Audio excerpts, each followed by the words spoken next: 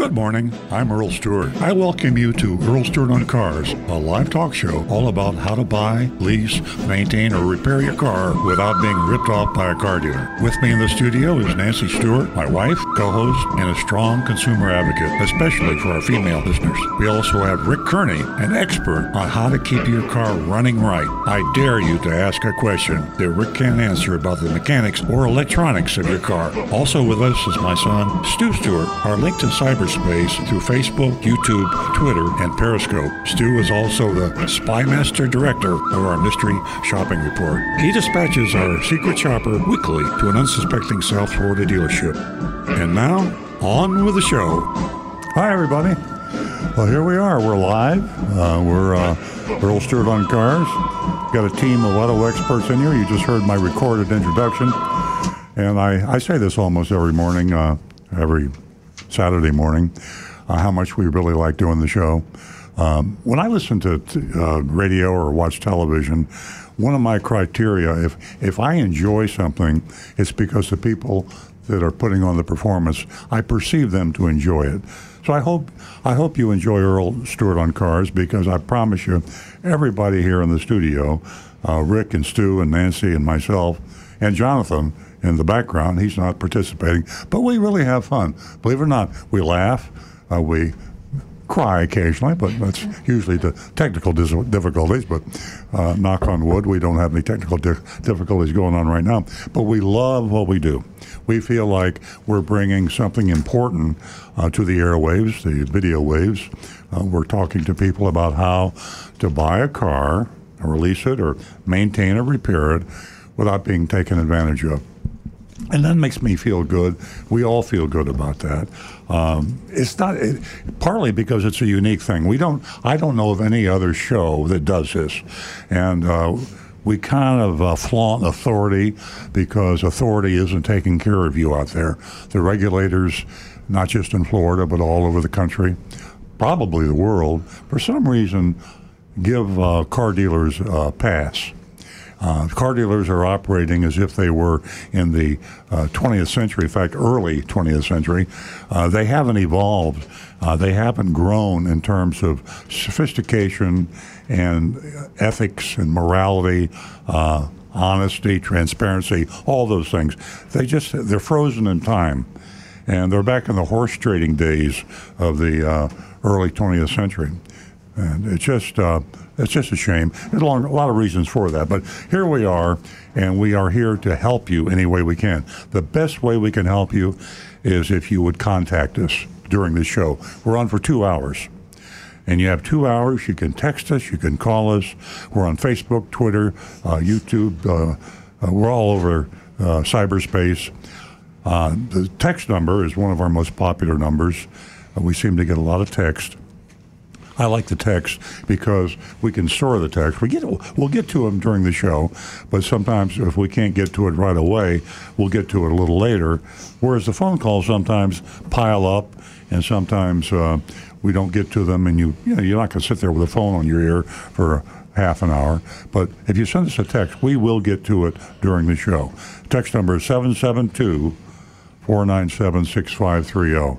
What's on your mind about cars? What's on your mind about, are you thinking about leasing a car? Or are you thinking about, how do I get the most money for my car? How am I sure I'm getting an honest price, a fair price? Or you got a little funny thing happening. Your car's vibrating or making a funny noise, and you're thinking about the last time you took your car in because it was making a funny noise. It cost you $2,000, and you're saying, I don't want to go through that again. We got Rick Kearney. Rick Kearney is a certified diagnostic master technician. He's got all the badges. He knows everything there is to know about fixing cars and maintaining and repairing them properly. And I'm talking about even what we have today in the sophisticated computer-on-wheel type cars that we're driving. So if you have a question about repairing, maintaining, Rick's the guy. And the rest of us, Nancy Stewart and Stu Stewart and myself, can help you in the sales end of it, buying and leasing. So 772-497-6530. If you haven't got a question or a thought now, write it down. 772-497-6530. And of course, we'd love to have you call. Calling is really best if you can get through, and I have to say sometimes we've had technical problems with the phones, but if you don't have to wait too long and you can call, right now the lines are quiet, I believe. They are. So if you wanted to call now, we could get you right away. 877-960-9960. And write the number down, like I said before with the text. You might not have a question right now, but you will. If you stay with us for half an hour, I'm not expecting you to stay with us for 2 hours. Love you to stay for 2 hours, but that's a long time. You'll have a question. The call-in number is 877-960-9960. 877-960-9960. Facebook.com/Earl on Cars. Facebook.com/Earl on Cars and YouTube.com/Earl on Cars, right? So there we are. And of course, Periscope and Twitter, we're all over. And the postings, we will get to those too. We bank the postings. Now, here's our most interesting contact number. Nobody's got this. I mean, I've never heard of anyone do this. AintGonnaHappen.com? AintGonnaHappen.com is one of them. I forgot about that one. I was actually thinking. Actually, AintGonnaHappen.com that's a website in progress, and we're putting some of these crazy, stupid advertisements on there that car dealers say, come and buy a car for $20 a month. You know what I'm talking about. But what I was really thinking about was our anonymous feedback line. If you want to remain totally anonymous, all you have to do is go to anonymousfeedback.com. Your anonymousfeedback.com. YOUR. Your anonymousfeedback.com. Your anonymousfeedback.com. I know I'm a broken record, but you got to give you time to write it down. And people like that. I have a lot of people that say, listen, if they want to have a comment or they want to make a criticism or they want to whatever, why don't they just call the show and identify themselves? Why do they want to be anonymous? I'm telling you, there's nothing wrong with anonymity. I mean, we have police lines that have anonymous informants. We have whistleblowers for corporate America. And there are people who want to remain anonymous. I mean, cut them a little slack. I don't mind being... I'm a public figure. People know me, and that's just me. But there are a lot of really good people out there. They just want to have their anonymity. They don't want to be bothered. So you can email us, www.youranonymousfeedback.com. Anonymous. ANONYMOUS. I just did that because I'm proud that I can spell anonymous. And I can spell it quickly. Anyway. Kind of like Mississippi. Like right, MISSISSIPPI. Rick? A lot of people might want to remain anonymous because that way it doesn't seem as though they have an agenda. Mm-hmm. If they're known who they are mm-hmm. and they're someone in a specific industry, mm-hmm. it may seem that they have an agenda that they're pushing, and people then won't listen to what they're saying. They'll mm-hmm. see, oh, I'm seeing an agenda here, so I'm not going to bother listening. Exactly. Versus anonymous, the only thing you have to hear are their words, and you may pay attention a little more to those words and actually hear what they're saying. Whatever the motive, actually it gives a venue to people that do have an agenda. And we realize that when we open ourselves up to total anonymous input feedback, we realize that we're going to have some people that are going to come in and try to assassinate us with, I don't mean literally, but although I do wear a Kevlar vest, but come in and try to say something bad about us, maybe a competitor. Because remember, I am a car dealer, and I forgot to mention that. I have a car dealership. This is not an infomercial, but I've been a car dealer for 50-plus years, and that's one of the reasons I'm so good. Hey, I'm patting myself on the back. I'm good because I know what's going on out there. I used to be like all the other car dealers, and that's the reason for my book, Confessions of a Recovering Car Dealer. So I've been there, and I've done that, and I could out-trick the best of them back in the day. But I recovered, and I'm recovering every day, and I am a recovering car dealer, so I'm really good at what I do. So if you have something you want to say, go ahead and say it. What should we do now? You want to start out with, Nancy, you got to tell the folks out there about why you're so important to the women of the audience. Okay, well, first I want to say that I like your jeans. Thank you. Really spiffy. I just moved in from my 38s to my 36 waist. Yay. Okay. Applause.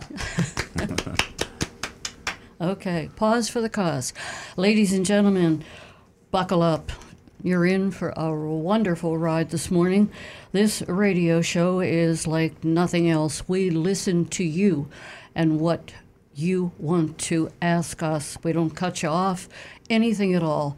And we share knowledge with you. We save you money. We answer your questions, all of it. And it's a different type of talk show.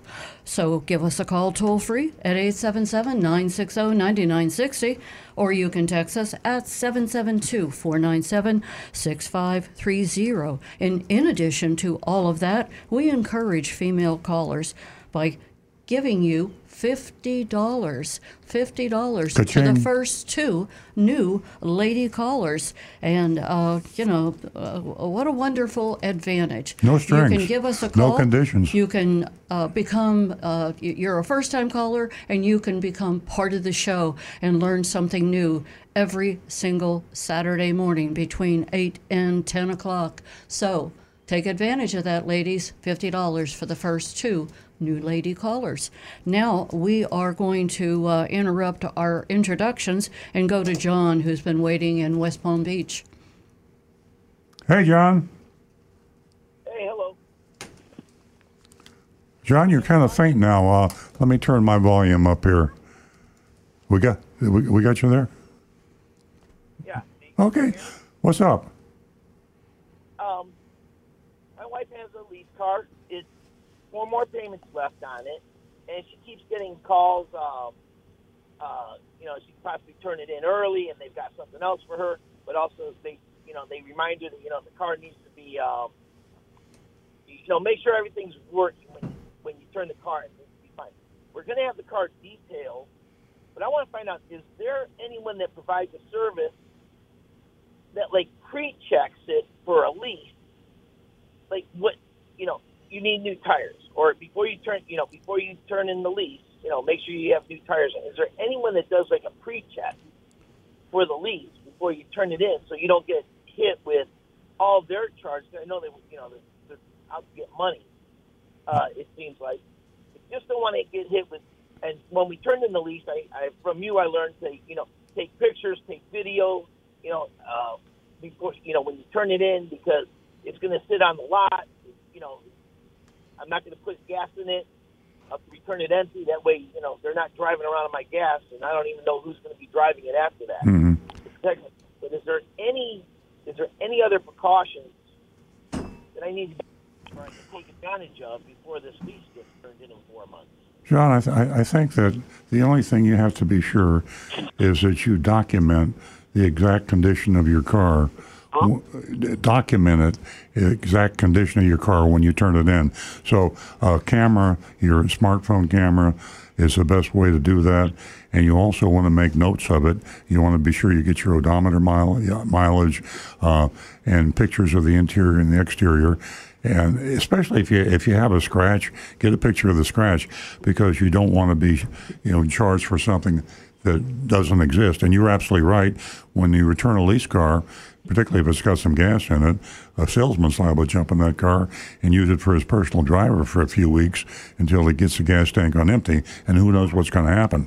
So you could be charged for things that are not your responsibility, but there's a lease check sheet that has to be filled out. It's either done by the leasing company. Sometimes the dealership will do that. Stu, can you add to that? Yeah, you're going to get, when you get the notifications when it's time to turn in your lease, there will be an opportunity, and I know that Toyota, Honda, I don't know what kind of vehicle you're driving. Is it a Toyota or a Honda? A Honda. Yeah, there's a service they provide. They come out and they do a vehicle inspection, and they know anything that's going to be charged to you. And if you schedule that ahead of time, you're able to get a heads up on anything that they're going to have an issue with, and it gives you an opportunity to get fixed at a more reasonable charge. Because once, like you said, once you turn it in, then you're kind of at their mercy. And then what Earl said, I can't emphasize any more. And don't do pictures, do a video. Slowly walk around your car, get the bumpers, get the door edges, get the tires, go through the interior, and just keep it on your phone. So when you do get a bill, if you do, then you have perfect video proof of anything that was that happened after you turned it in. And you could do audio with a video, John. You could mention the odometer mileage and verbal comments as you do the video. Now you really got yourself an ironclad documentation of the condition of that car when you turned it in. Because if you just do pictures, you're gonna miss the one spot they're gonna have an issue with. Exactly. So do a 360 inside and out with the video. Shouldn't take up much space on your phone. Okay. The Honda, when they go to contact me about the pre-inspection type thing, can I contact them or do I wait till they contact me?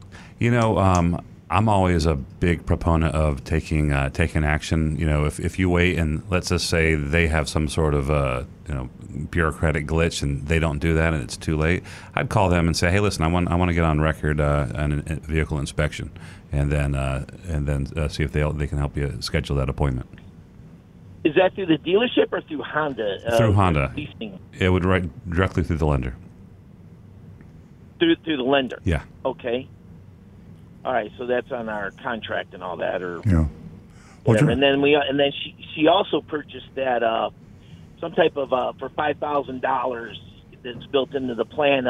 If there's any dings or dents, they fix it. And I'm sure there's a copay or something before that, or a little deductible or something. I'm not sure. I guess it depends on the plan. I mean, I know that some warranties will have deductibles. Usually the prepaid, like the wear and tear packages, I don't think there is a deductible with that. I could be wrong. Okay. John, thanks for the call. Your question's on the minds of thousands of lessors out there. It is the most dangerous time of a lease is when you turn the car back in. We see the bills come in through our dealership, and I don't know what the average one would be, but I would say, $600 maybe, and you see them for $2,000. Yeah. So they almost always try to hit you for something. Tires will get you. Yeah, tires. You got to have a certain minimum tread wear.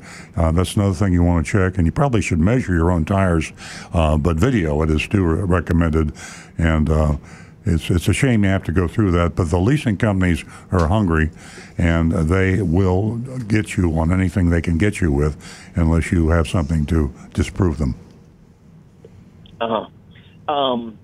Okay, very good. Because I'm not going to lease again. I'm just going to pay the $350 and not lease or purchase a used car off your lot if they'll do that. So, or from you guys. All right. Thank you, John. Thanks for the call. Okay. Thanks, John. Give us a call toll free at 877-960-9960. And as you just heard, Stu and Earl shared some pretty important information on leasing, and those pictures are worth their weight in gold, or even as Stu suggested, a video. That's what I do when we have a hurricane coming. I'll take my phone, I walk around my house. I can't get up on my roof, but I go there just in case there's any dispute later on the condition of my insured property. You do look at it that way with your car. Great idea. Yeah, that's a fabulous and idea. It's time dated, right on an iPhone. It's time dated, so there's no dispute over when you took the video. Correct. Yeah, exactly. Anyway, folks, that's what you're in store with for. We're talking about everything and anything that concerns you. 877-960-9960, or you can text us at 772-497-6530. And don't forget, www.youranonymousfeedback.com. We're going to go to Howard. He's a regular caller from Jupiter. Good morning, Howard. Good morning. Beautiful day today, except for the rain that's coming. Anyway, I have a comment to make. When you lease a car and you get a scratch and you take it into a body shop and they paint it, I was told that the leasing company can actually find out that it was repainted, and they can see the quality of the paint and by putting some kind of a meter on it. Is that correct? Yeah, it's the car dealers have the same meter, and they're very common. When they appraise a car, you just run a little scan, sort of a tool, all over the car, wherever paint is, and it measures the thickness. It's basically measuring how many coats of paint you have. So if you have a situation where you had your car repainted, it picks it up right away. You can't get away with even a touch-up with a paint meter. And once it's been painted, if you have a fender painted, you're immediately gigged. It makes no difference how good the paint job is, by the way. And this is one of the unfair things that you need to be aware of.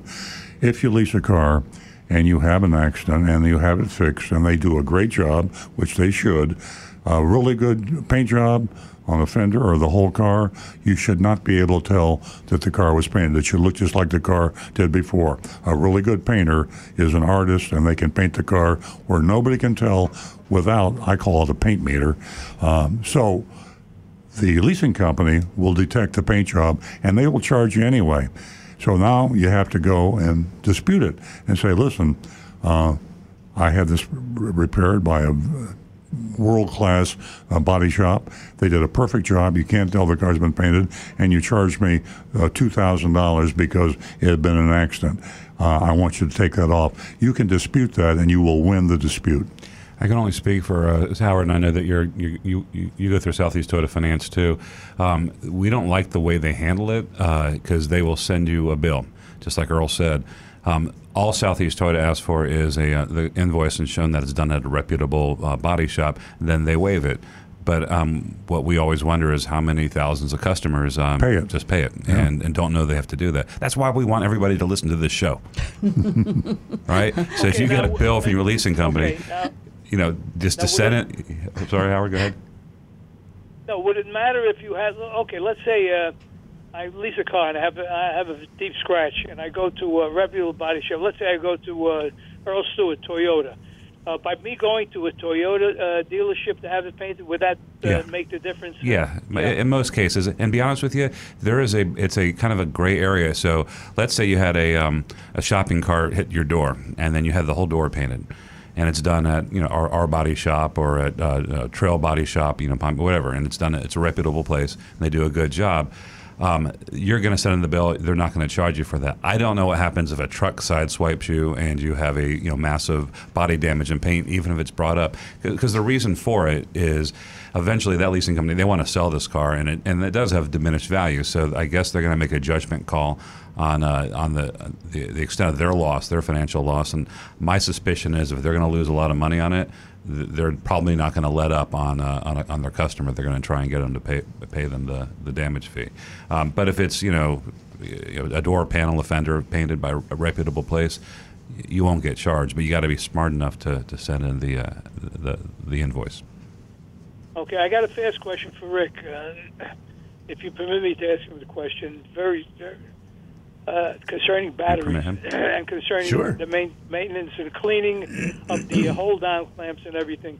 I noticed I have a 2017 car, and the hold-down ramps are full of that corrosion, battery corrosion. What is that called? That buildup from the battery, that white stuff that goes around the hold-down clamps and the terminals. I want to clean that up, but I don't want to unhook the battery. Can I just clean up once there, or do I have to take the hold-down clamps off and clean it up? That's just normal battery acid corrosion.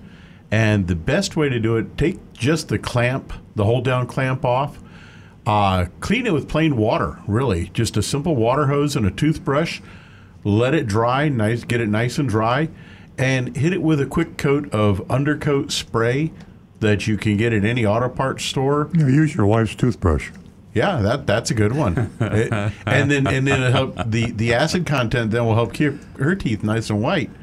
And then same thing for your battery terminals. You get cavities. When you get done cleaning it and it's all dried down a little bit, just put a light coat of that undercoat spray on those terminals, and that stuff it'll be able to be removed very easily afterwards, but it will prevent the oxygen from getting to it, which oxidation is what causes that corrosion. And the oxygen in the air is what causes it. So quick coat of that paint on there, everything will be fine. And I won't have to take the terminals off then. Is that what you're saying, or do I have to take the terminals off? Won't even need to disconnect the terminals. Just use a water hose and just try to keep the water just on the battery area. Scrub those things with an old toothbrush a little bit of water. And once they dry, just a quick bit of spray and boom, they're fine. And what's the name of that thing that you pick up at an auto store, that coating? What is that called? They make battery terminal protective spray, which you can use, or just simple undercoat spray. like the undercoat that you'd spray underneath the car, for rust protection. It creates like a rubberized barrier, and I like that stuff. Just a very light coat of it. In a spray can, I guess, right? Yep. Okay, very good. Thank you, Rick. My pleasure. Thanks, Thank you, Howard. Yeah. Have a good day.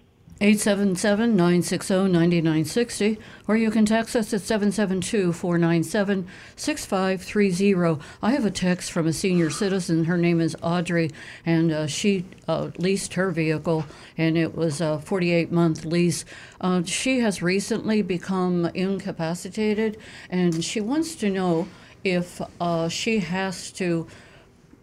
still has to maintain her auto insurance. Will there be a problem if she discontinues it? Sadly, yes. And even if it's in the garage and she promises not to drive it, as long as she has that lease car, she must maintain her insurance. And that's one of the scary things about leasing. No matter what happens, if you can't drive, eyesight or other health problems, or even if you pass away, if it's a 48-month contract, and you got 24 months to go, you owe 24 payments, and that includes your insurance costs. I imagine if you pass away, it wouldn't be the insurance cost, but if you're still there, even though you can't drive the car. I've fought that battle for my customers in the past, and it just doesn't sound fair, but they look at it this way. How do they know the person's really not driving the car, and they are protecting their collateral? There's also another minus, correct me if I'm wrong, can't your license be revoked if you don't stay up to date with that auto insurance? Well, it could be if you're financing it. This is a lease, so they need to know that their collateral is protected with collision and also the liability, because there's a liability of the lessor as well as the lessee. Yeah, there you go, Audrey. Hope we answered your question. We are going to go to Tina, who's been holding from Bonita Springs, a regular caller. Good morning, Tina. Good morning, everyone. How y'all doing? Morning, Tina. Good morning. One of my clients, I was doing a blow dryer on her yesterday, and she was talking about her dashboard lights. And, it used to be that dashboard lights or console lighting was very straightforward. You knew what was what. But now, because a lot of cars are being made overseas, dashboard lighting can be extremely confusing. She says, well, I have this brand new Lexus SUV that I got, and the light with the triangle and exclamation mark came on, and then it went off, and then it came on again. And she says, I was afraid to drive the car. And she says, do you have any idea what that means? And I said, to be quite honest with you, I have no clue. But just in general, I think that dashboard lighting is very confusing. So I'm going to try to make it simple for people. And I'm probably not 100% right. But if the light is red, you need to service that car immediately or stop it. If it's orange, it's an area that needs attention very soon. And if it's green, it's pretty much okay. So correct me if I'm wrong. Rick wants to answer this real bad because he knows it way better than me, Tina. But I learned some stuff recently, and I agree with you 1,000,000% that it's getting more and more confusing. There are all the little icons, and I'm a smart, savvy tech guy, I'd like to think, and they come on, and there's so many different little indicators. The exclamation point started to scare me because I had the same, basic, common sense thing. If it's red, stop the car, don't drive it in. If it's yellow, it's caution. You have a little bit of time. Like a maintenance light is yellow, right? It doesn't mean nothing bad's going to happen to your car. But if it's red, you could be having an overheat situation, something that's really bad. But the exclamation points could be for anything. Like, so when I ran out of windshield wiper fluid, which is an extremely critical, dangerous situation, as you know. Just kidding. But an exclamation point came on when I was getting low on fuel. I got a exclamation point. So I'm not sure if that's a critical thing. It's just, but I did learn that it's like they're using it for everything now. But that is kind of like a folksy sort of thing. Red, stop. Yellow, don't worry about it. Rick, please, what's the real deal? You're right on base, but I'm going to give you a little extra trick because like Tina was saying, her phone was cutting out again, so I'm just going to give a quick recap. What she was saying is the number of different lights, the symbols that you'll see on the dash on all these different cars. There are so many makes and models, and there's such a variety now of those different symbols. And some companies will use their own symbol for something that it seems crazy. What the heck does this mean? Well, here's a quick tip. Take a picture of it with your phone and put it on Google. And I will guarantee you that you'll get a definition of what that little indicator means. Wow, I love that. Oh, boy. The what an idea. The Google Eyesight thing, or what do they call that? The Google... Eyesight, or also, there's also a website that this works for pretty much any image. It's called TinEye, Tineye. And TinEye, any image anywhere, if it matches up to a picture that's on the internet somewhere, you'll find it. So that picture of that symbol, you'll be able to find what that symbol means simply by having it match up to another picture. That's so cool. Now, Earl told me about this. We were having lunch the other day, and the Google app on your phone. And I knew it was there, but I never played with it. So I tried it out, and we were at a restaurant, and I just took a picture into space, just past our table. It recognized the background, and the first thing that came up was the restaurant, which, by the way, was City Cellar. It was a great lunch. We endorse it. But it was really cool. Wow. Wow. We literally... These things here, these cell phones, we have all the knowledge of the known world at our fingertips. I was trying to pull the icon up. Can you find it? You just have to know how to find it. And a simple photograph that you then put that photograph on Google, like on TinEye, you'll find that image. Now, by the way, one of the more Google common Lens. images that uses an exclamation point. Is that Chrome or Google? Yeah. Google. And Rick, Tin, T-I-N-I. TinEye, Tineye. And that works for any image at all. Yeah, there's the... I could have used that the other day. There's the little my hood icon was you can see ajar. there. Uh-oh, here comes Stu with the camera. Well, I found Coca-Cola. The boys are experimenting. See the little You see icon what right you've next done, to the Rick? microphone? I've created monsters. It's fantastic. You opened up a can of worms. Okay, let's move along. We're degenerating into a tech freak show. But Tina, thank you, because you've brought something out that'll help us all out. That's not me. You're welcome. Well, thank you, Tina. Yeah, thank you. I just want to say something. That when you call next week, your sound quality, either where you are, or the phone you're using, or something, is so bad. I can only understand about half of what you say. Rick's got the best ears, and Stu the next best. But if you can check your phone, I'm not sure what it is, but. It's you fade in and out. Is it a handheld phone that you have, a portable? Yes, I think next time I call you, I'm going to stand outside. That's probably going to make a difference. Oh, okay. Yeah. Okay. Okay, just don't get on the roof. No. You're an important Ladies, caller, Tina, and we have to hear Thank you you. loud and clear. We love hearing from you, And- Tina. Yeah. Thank you. And ladies, Nancy and I can't do this by ourselves. We need to, so please call in. Thank you, Tina. Thank you so much, Tina. Why can't there be like a little manual, like a short version of all these little icons that come up on your dash? I mean, the other day it drove me... That would make it too easy. The manufacturers there's a big manual. like to challenge their owners. Right. When you buy a car, they don't want to make it too easy for you. Which is, There's a big manual.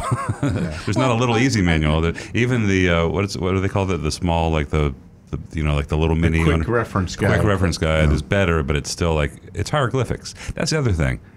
I guess they do a lot of research into picking these icons. Like you would think that would be something that all of humanity would recognize, but it's not.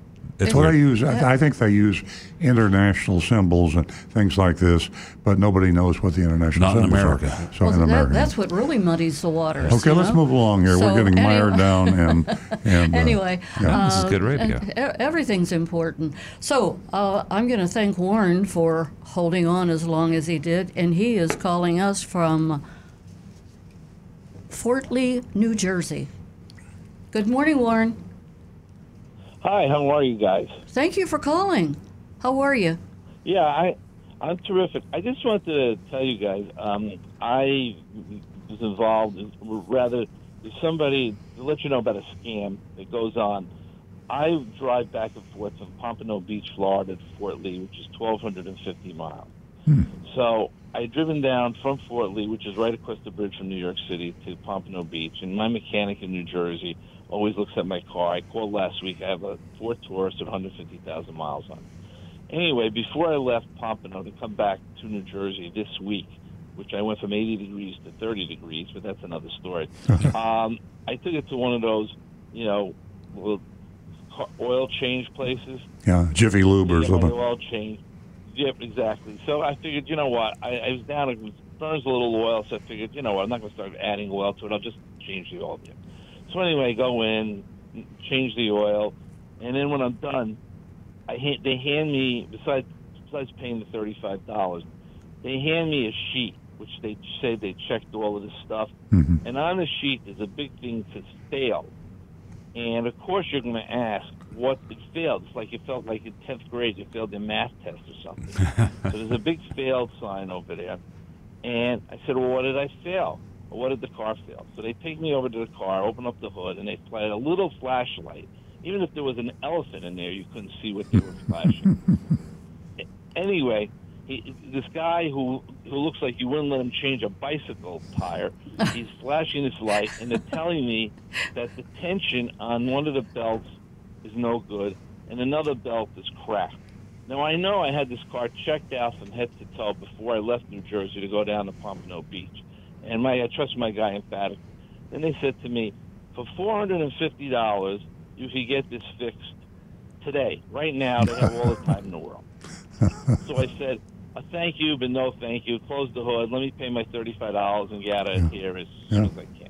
So I got back to New Jersey a couple of days ago. So I went over to my guy, and he sent down one of his guys to look at it, opened up the hood, put the flashlight in, closed the hood within 10 seconds, and said to me, nothing wrong. We checked the car out before you left. Nothing's changed.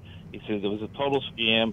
They wanted to sell you a couple of belts or something. He said it's a 10-year-old car. Of course, it's going to be old, and right now it's not an emergency. He said there's no rush to fix anything. I don't see anything that would have to be taken apart. So I just thought I'd tell you guys that they're not to fall for those oil place scams. Yeah. Well, Rick's got a comment, Warren, but let me just say this about scams.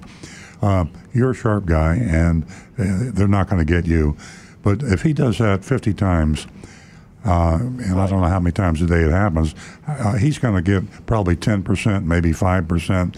And if you can sell something somebody doesn't need and make a fortune when there's nothing wrong with the car, and you only get 5 or 10%, you're making a lot of money. But Rick, what is your comment about the? Well, Warren, you said you got a Ford Taurus, was it? Yeah. Right, correct. 150. Yeah. So you should have like 2 belts on there at the most, maybe 3.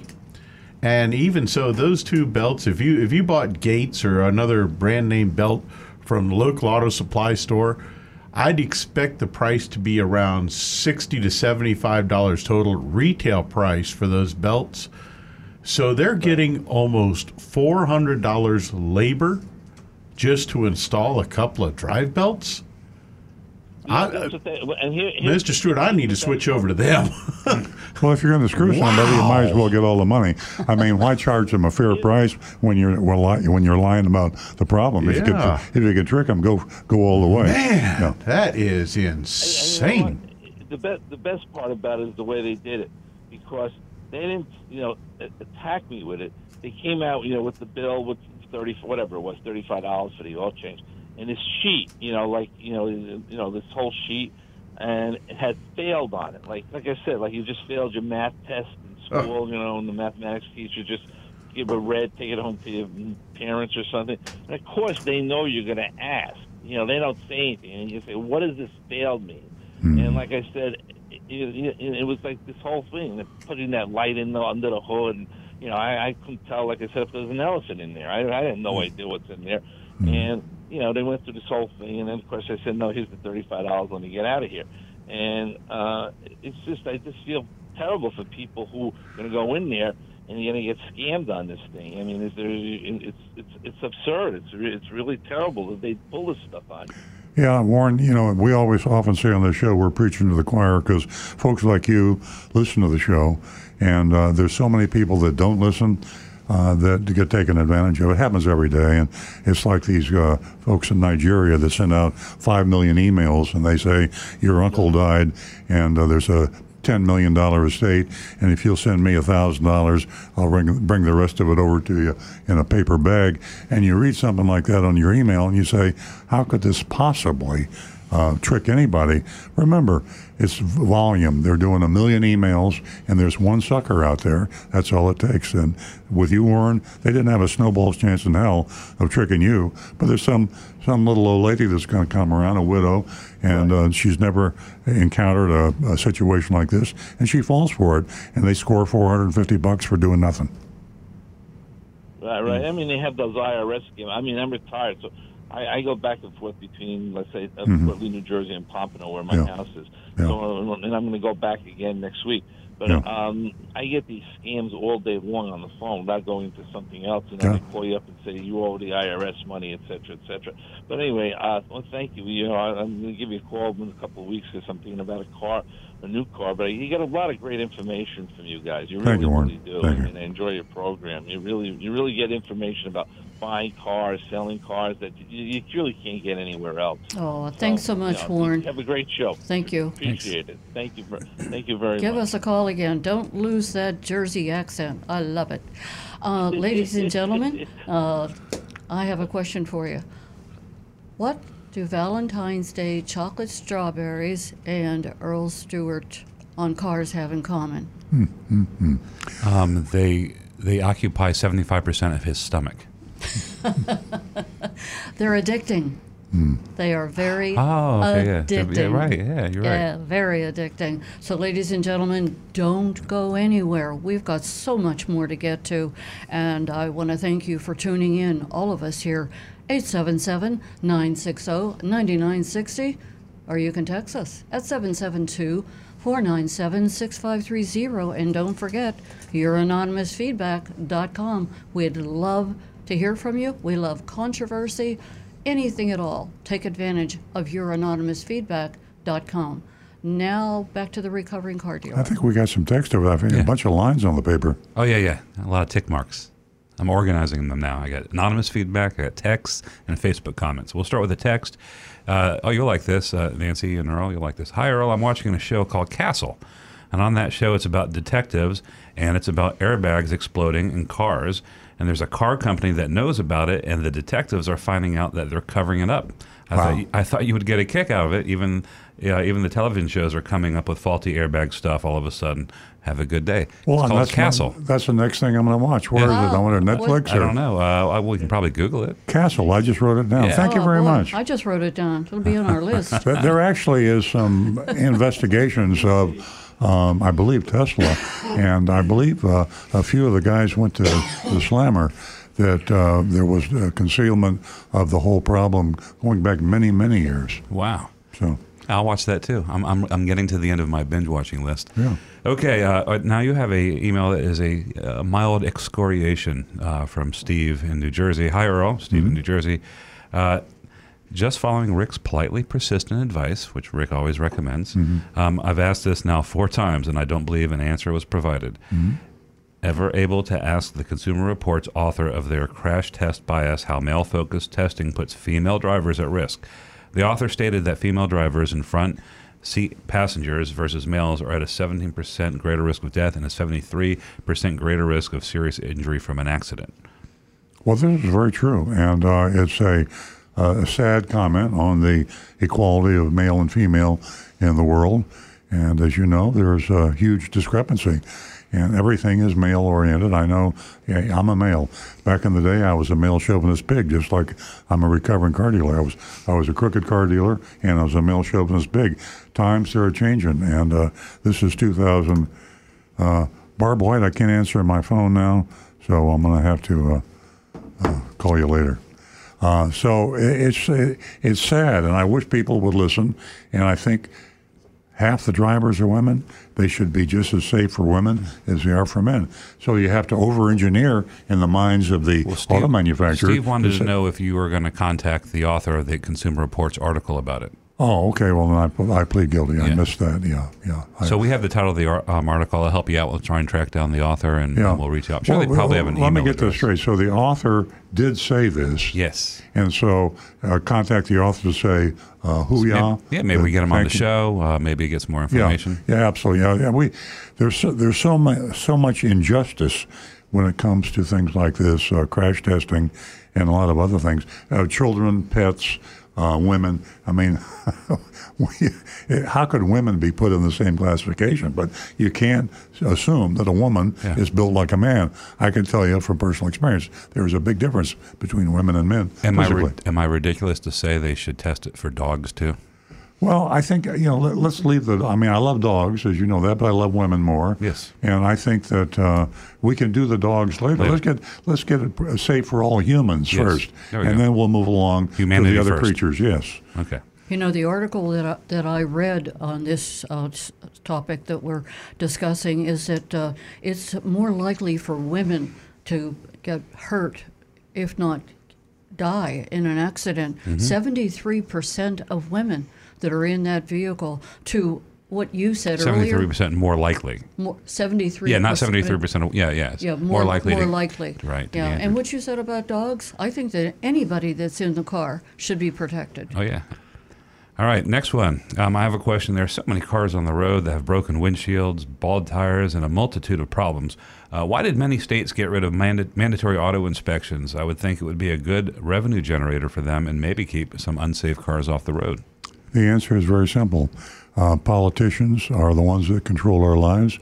Politicians have to get elected, and having auto inspections is very unpopular. We had auto inspections in Florida a long time ago, and everybody hated it. You didn't like the idea. We have a busy life, right? Suddenly your auto inspection sticker wears out, or you buy another car or whatever it is, and you have to get your car re-inspected, and they go to get inspected, and there's a line a mile long. You're late to work, you're late to school, you're late to wherever you want to go. People do not like auto inspections. Therefore, the politicians want to get reelected. They come out against auto inspections. Oh, boy, I'll tell you what. I used to hate sitting in line. Rick is going to...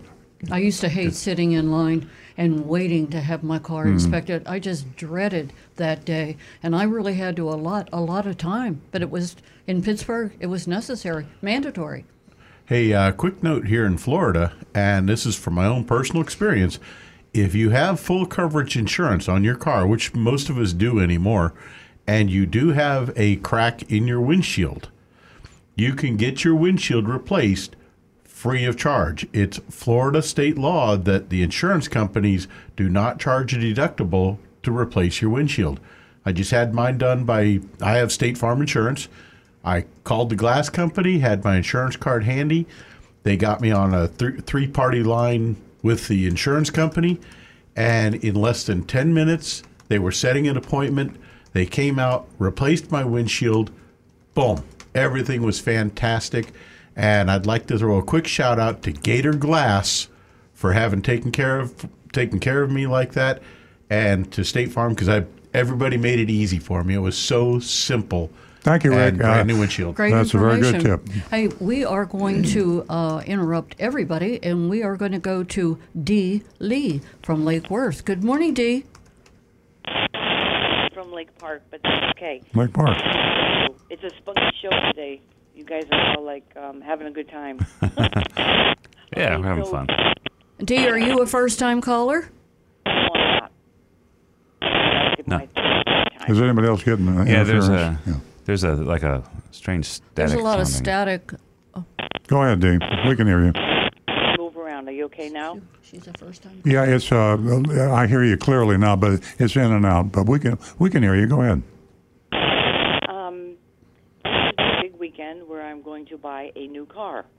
I called a couple weeks ago. Unfortunately, it's not going to be from your dealership because I don't SUV Toyotas. Mm-hmm. I'm going to buy a new Nissan Kicks or a new Crosscheck.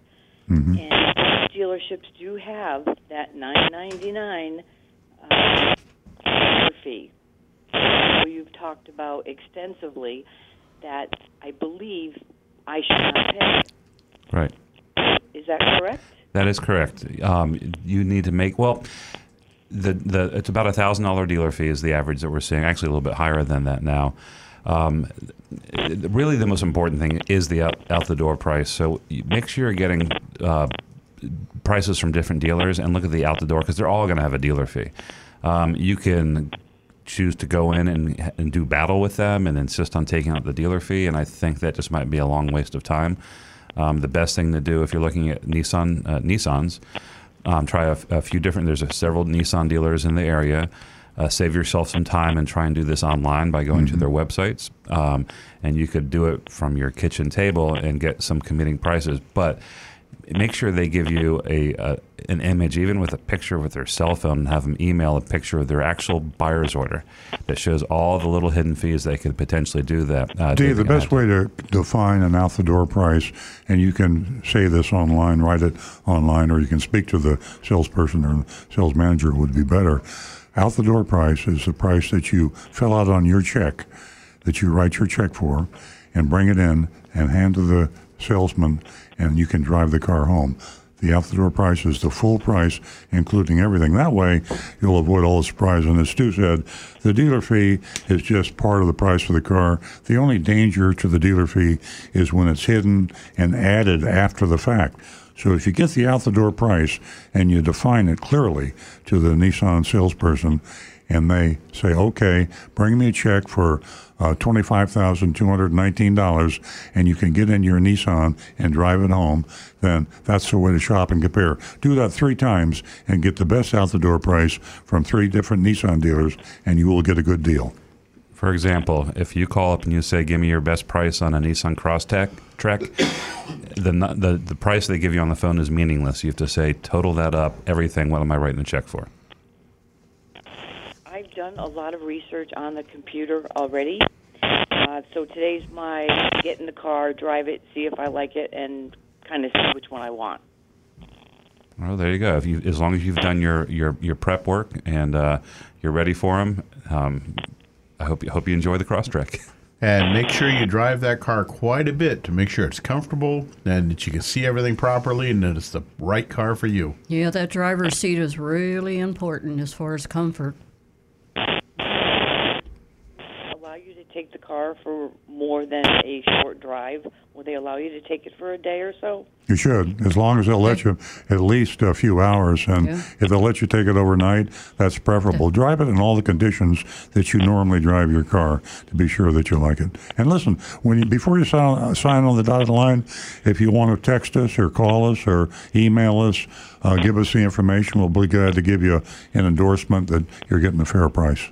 Indeed, sometimes these dealers will let you take the car overnight. I mean, if they really want to seal that sale, take advantage of it. I'd check it out. Can I call you or email you after the show hours? Sure. You email us anytime. Call us anytime. Thank you all. You're so great. Oh, thank you. Thanks for being part of the show. 877-960-9960, or you can text us at 772-497-6530. Now back to Stu. We have a text from Anne Marie. Good morning. I love your show because your show is the only place people can contact with all their questions about cars and dealers and get a straight answer. Not only that, but if we miss the radio show when it airs, we can always access the podcast later on. Thank you very much. What a nice endorsement. Oh, thanks, Anne Marie. So my question for this week is, how often should a sun or a moonroof be lubricated, especially if it's one that you don't use very often? I'm going to let Rick answer that, but my thought was I've been driving cars for a long time with a lot of sunroofs and moonroofs, and I've never even thought about it. I've never lubricated one, and if I had to guess, and I don't know, have the answer, Rick does, I'd say don't worry about it.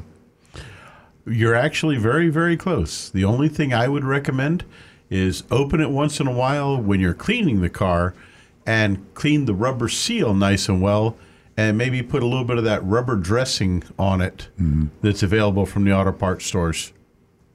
Okay. We have a text from Karen. Good morning. I see where Toyota is coming out with an all-wheel drive Camry. Should I wait a year before I consider purchasing it just to see if it has any issues? I believe that that's a good policy with all new vehicles. I don't care whether it's brand new or anytime you have a changeover in technology or even styling, it's best to get the bugs out. Wait a year before you buy a brand new model. And I know that's like a hard thing to do because a lot of people, they like to have that fresh new model. And we find out oftentimes with our dealership that the new Toyota comes out, there's glitches that are in the 2020 model that aren't in the 2021, and it's true for all cars. It's human nature. It's true for life. Yeah. Think about this: when a new update comes out for your phone, if you rush to update it, you're usually, I won't say usually, but quite likely to run into a lot of problems. Fortunately, like the phones, the cars get a lot of software updates, so there could be a shifting issue on the all-wheel drive camera. That I think the all-wheel drive is so cool. Yeah. I got to have an all-wheel drive, because it's just such a great concept. It's been around for a long time, but the fact that now the cost is coming down where we can have it in just a normal car. But I wouldn't mind the first year it came out. Yeah, I can go online, see what kind of issues come up. But like I started to say was some of these issues can't be fixed with a software update, so give it a few months at least. 6 months, a year. Yeah. Good point. I'll tell you what, that new Camry with the AWD, amazing. What a beautiful car. Okay, Rick, there's no name on this. Rick, can you give us an extensive tutorial / explanation of the latest safety features available on new vehicles? I have a 2016 Highlander, and I thought I had the latest in safety tech. It turns out this isn't true. How can I keep up? What am I missing, Rick? No, I can't. Okay. We don't have enough time. It scared me to death when they said extensive. Oh, okay. Well, let's not pick on Rick. I would Google. Go online. And look at the newer cars and just Google every single term. I got something easy for you to do. This is easy. You're driving a Highlander. All the manufacturer websites have a compare vehicle function. Yes. So what you can do is you can go to Toyota.com, and if you're looking at a Ford, I'm sure Ford has its comparable little thing on their website, and choose a 2020 Highlander, and then compare it to a 2016 Highlander. And in a grid form, it'll show the features that one has and the other one doesn't. And it's an easy way to do that. Some websites like Edmunds.com allow you to do that. I didn't know that. Oh, yeah, sure. You can do it. Edmunds.com does it. I think Kelley Blue Book does it. And it might even be better if you're using a third-party site like Edmunds, because you probably select every vehicle that exists. They lay them out side by side, and you can say like adaptive headlights, and they'll have a little dot that says if it has it, if it doesn't. It's a pretty cool tool. With all the knowledge on the internet and Google and the rest of it, if everybody, we should probably stop talking about that, because then we'd be obsolete. Yeah. If everybody knew, all they got to do is go to Google and find out anything we say. Well, that's not true, too, because we know some of the nitty-gritty stuff that Google doesn't talk about. Some of the deep-down dark web kind of things that go on with car dealers. There are also inaccuracies out there. That's one of the things, and I know I'm doing a slight tangent, but we do teach our kids how to source reliable information online, because there's a lot of non-reliable stuff out there. If you Googled the box, it wouldn't tell you that's the F&I department. No. Yeah, the dealership. Correct. Nope. Yeah. Okay, right. So we're good. We're fresh. Keep listening to us. Okay. In line with vehicle safety and tech, it says, if vehicle stability control is so important, why do manufacturers make it so easy to turn it off? I drove a week with my VSC off light illuminated. Was I at risk of losing control of my car? Great question. Why? I honestly don't know. There are a few vehicles. Wait a minute, write this down, folks. Rick Kearney doesn't know the answer. I don't know why they would allow that. What time is it? The date is February 15th. At exactly 8:58 a.m. Eastern Standard Time. He doesn't know, but he's still going to tell us about it. The only thing I'm going to say is that if you're driving, say, a vehicle that's four-wheel drive, a truck, and you're going to go to an off-road situation, I could understand having need for turning it off if you're out playing in the mud or something. It's okay if you roll over in a rough condition. When they're going out playing in the mud, you don't want some of those safety features kicking in, because it'll detract how you're driving the vehicle. Well, stability when keeps you're you from off-road. Because stability keeps you from rolling over, doesn't it? No, from oversteerage. Right. It's more for controlling the traction and things like that. But in normal driving situations on the road, anywhere else, I want all those features on. I think you're right. I think it's if you want to do donuts or burn somebody's lawn like we used to do back in the 80s. Okay. I never did that. Yeah, Earl's been there, done that. We're going to interrupt everyone, and we're going to go to our favorite caller from Palm City, and that is John, who has been patiently waiting. Good morning, John. Good morning to everyone. I just want to address the three categories of dealer abuse that not only this show addresses, but Earl and Nancy, even with seminars. First group that the dealer picks on is the seniors, second is the minorities, and third is females. They walk into the dealerships. The one that's number one with me is how seniors get ripped off.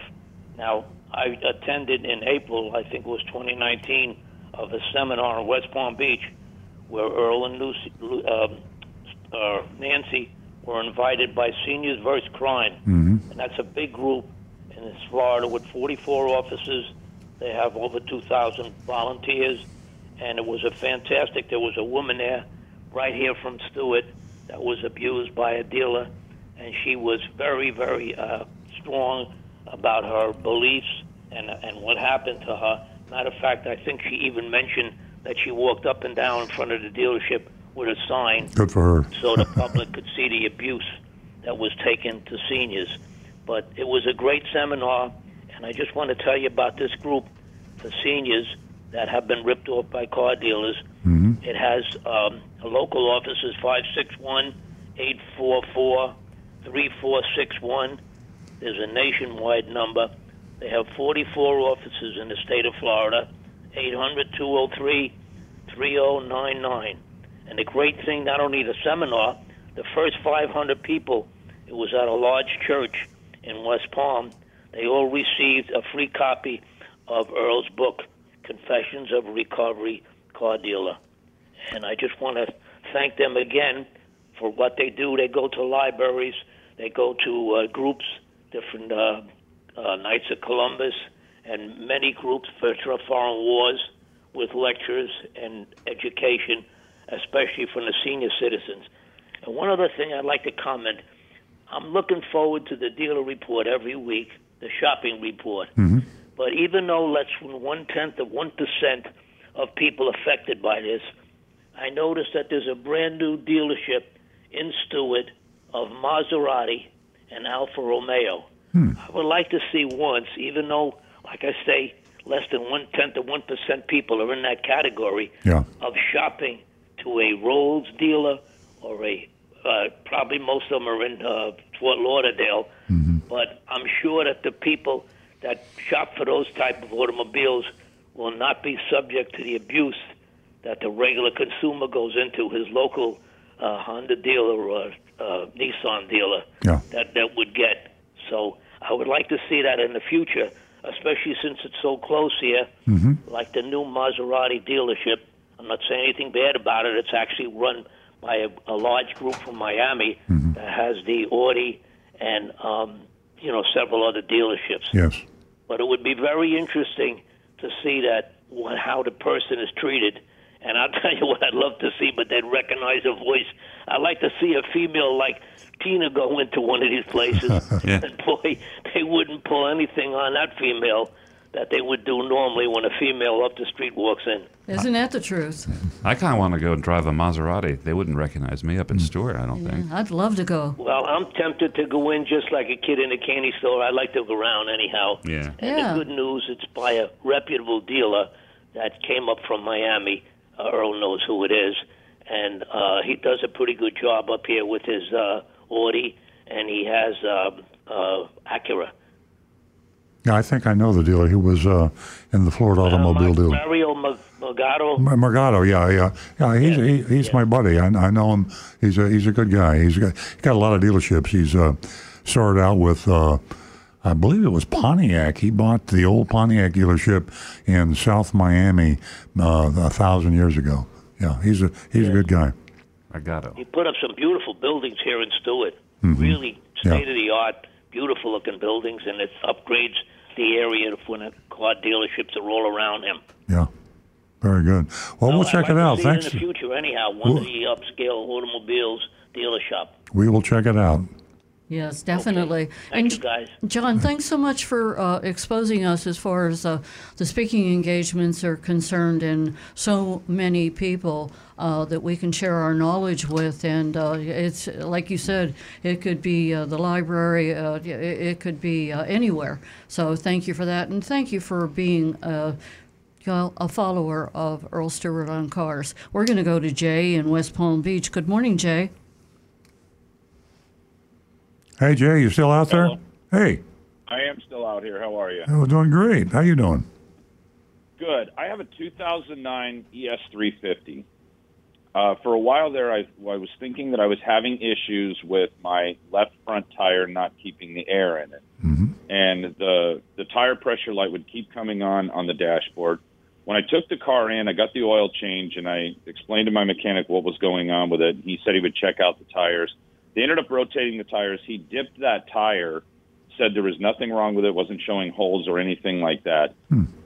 Now I have the light that's coming on again, and I'm looking at the left front tire again, even though it's a different wheel on there, and it looks like the pressure is going down again. Is there ever a situation where the axle could be causing something where it would bring the tire pressure down on a certain wheel, even after it's been rotated around? My first thought on that, hearing that situation, I'd put a camera on your car because it sounds like somebody's messing with you. There really is no way for a tire, especially if you've rotated the tire for the same location, to suddenly begin losing air again, unless someone's doing it on purpose. Or maybe the first diagnosis was incorrect and they didn't catch the leak. Well, but then it would be the left rear tire because you had them rotated. Yeah. The tire went to the tire and wheel went to the left rear. Yeah, and it looks like the left front now is lower on pressure, and maybe I'm just looking at it wrong. Yeah, but that tire pressure light keeps coming on. After I got the rotation, the light stayed off for a couple days. When I filled up my tires again last week, the light stayed off for 2 days, and then the light came back on. And then when it was really cold the other day, it came on, and then it came off again, and now it's back on again. So that's where I'm wondering. And the air doesn't look like it's down much, but it does look like it's down. Well, do you have a button on your dash down low to the left of the steering wheel, right? That'll for resetting the light? Yes. Okay. Try this. Get a good digital tire gauge and set all your tires at about 30 pounds exactly. Then turn the key on and press and hold that button until the light blinks 3 times and then goes out. You may have to try it a couple times. Turn the key on, press and hold the button until the light turns off. Then turn the key back off, back on, and press and hold the button until the light blinks 3 times. Wait about 5 minutes, and the light should turn off. Wait about 5 minutes, and then go ahead and reset your tire pressures back to where you normally would have them at around 32 to 35 psi. And what that'll do is it'll reset the threshold where that light turns on at, and it will actually set it just a hair lower, because if the threshold is set too high, when you're driving your car and your tires are at 35 psi, and then they sit and cool down and drop to around 32 to 33, it may trigger that light a little too easily. Okay, so maybe that's what the issue is. So just go back in, put it at 30, and then go back in and reset the whole thing? Yep. Okay, all right, I'll try that. I'll let you know then. Thank you very much. I appreciate it. Thanks, Jay. Thanks, Rick. I didn't know that. That's very interesting. Great call. You know, we get a lot of calls. Can do that. We got a call last week about these this time of year when the weather gets warmer and then it gets colder, things like that. I don't remember if I mentioned this before, but this is just annoying. I always suggest put some more air in your tires, and you have a range between what the manufacturer recommends and what the tire manufacturer, the auto manufacturer recommends a lower range of lower inflation, and the tire manufacturer has the maximum or the highest inflation. Split the difference. Usually you have like a 8-pound difference, and put 4 more pounds from the minimum, and that way you don't have the annoyance when the cold weather comes and goes back and forth. Exactly. And as odd as it seems, yesterday afternoon I got in my truck, and you know, quite often those outside temperature gauges will read really high when you first start up. Mm-hmm. It was literally 100 degrees Fahrenheit on February 14, and I just heard from Karen on YouTube. She's up in Michigan, and she says they are freezing up there. Yeah. So it's amazing the wide range of temperatures you can have right across this nation. How are we doing on text? Hey, We got him coming in. I have a real quick text, and it's from Gigi in L.A. While watching the Super Bowl, she saw the Genesis that will soon be launched if it hasn't been already, and she wants to know if you think that that would be a reliable SUV for her to purchase. I think it is. I'm going by memory, but I check Consumer Reports. I know I'm a broken record when I say Consumer Reports, but I believe the Genesis is a very good vehicle. You know, and that's the GV8, I think she said, Yeah. SUV. Yeah. Okay. Okay, we have a text here. It says, Earl, is it true that new cars do not have spare tires? What happens when you have a flat? Thanks for all you do. And that's from Phil. Well, it's been that way for a long time, and it's a rarity now to see a full-size spare. So you have donuts, the smaller version of the spare. That's one thing. They have a little kit that you inflate your own tire with. They have I guess they even have portable pumps that you can plug into your car and inflate your tire. But there's just something we have to live with in the 21st century. The cars are smaller, the trunks are smaller, and the CAFE requirements, meaning the fuel mileage requirements, are such that any weight they can save, they take advantage of it, and a wheel and tire weigh a lot. Rick? We also have cars with run-flat tires on them that have no spare or tire changing equipment at all. Yeah.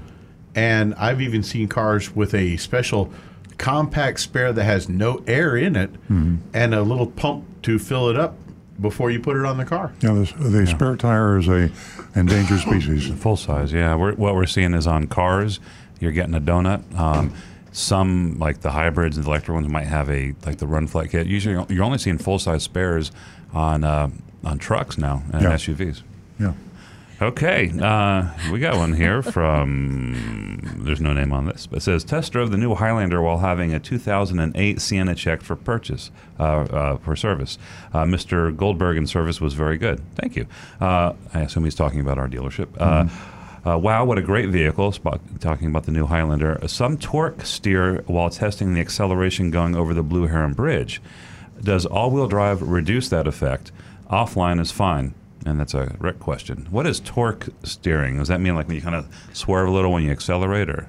Pretty much. It's transmissions on front-wheel drive cars. You've got two axles that go out to the front wheels. One of them is short, one of them is long. Well, when you step on the gas nice and hard, that longer axle will actually twist just a little bit. So one wheel gets a little more power than the other, and it will make the car kind of pull to one side just a little bit when you're stepping on the gas pedal hard. That's called torque steering. It's because too much power to one wheel.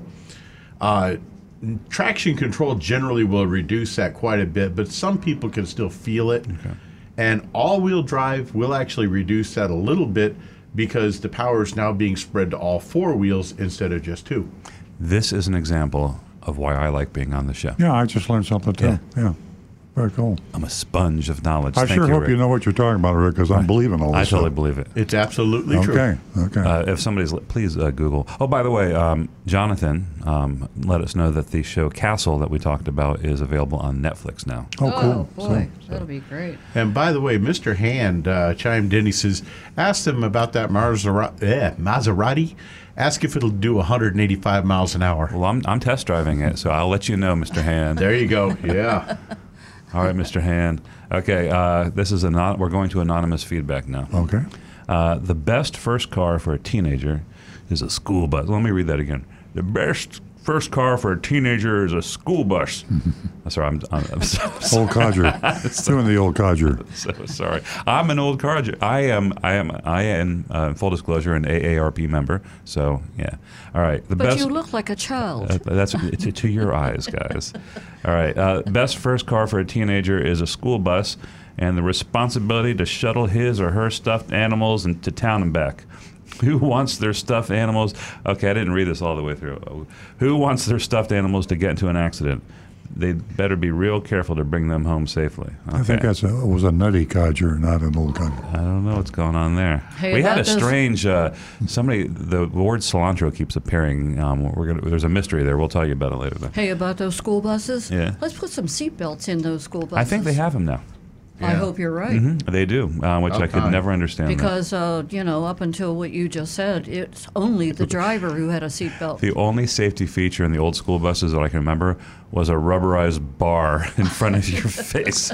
Well, it's not even funny, and it gets me mad when I think about it, is why don't all school buses have seatbelts? No, I don't know about the older ones. No, they don't. Yeah, no, the newer one, the reason I know the new ones my kids rode on did, but I don't. I'm talking nationwide. Yeah. It was just a terrible thing happened in some state, and there was a big thing about why they don't have seatbelts. Well, they don't have seatbelts because the people that are in charge are a bunch of morons. Yeah. And not to put a seatbelt in a school bus, it should be a capital crime. Yeah.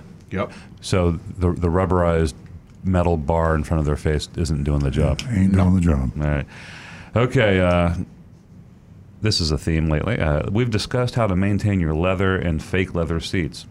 Rick, what can be done to slow the deterioration of the rubber around the doors and sunroofs? Again, thank you, a loyal listener. I have to find Alan's email now.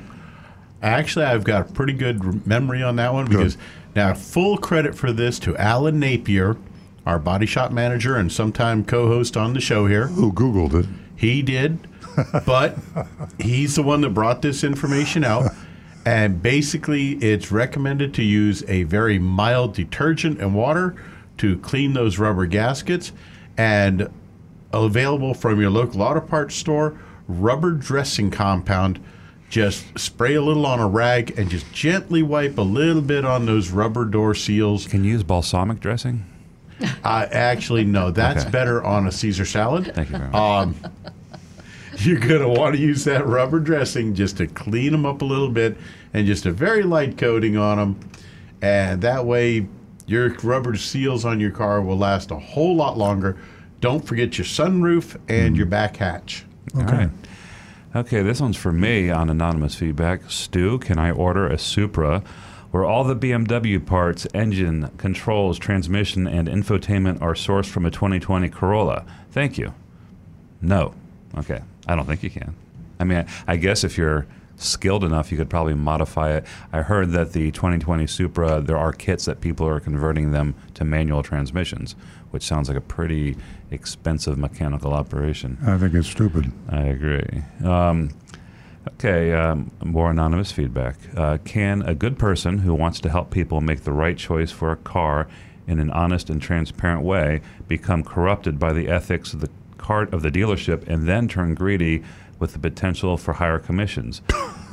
in other words, if you're a good person and you go to work for a car dealer, will you turn to the dark side?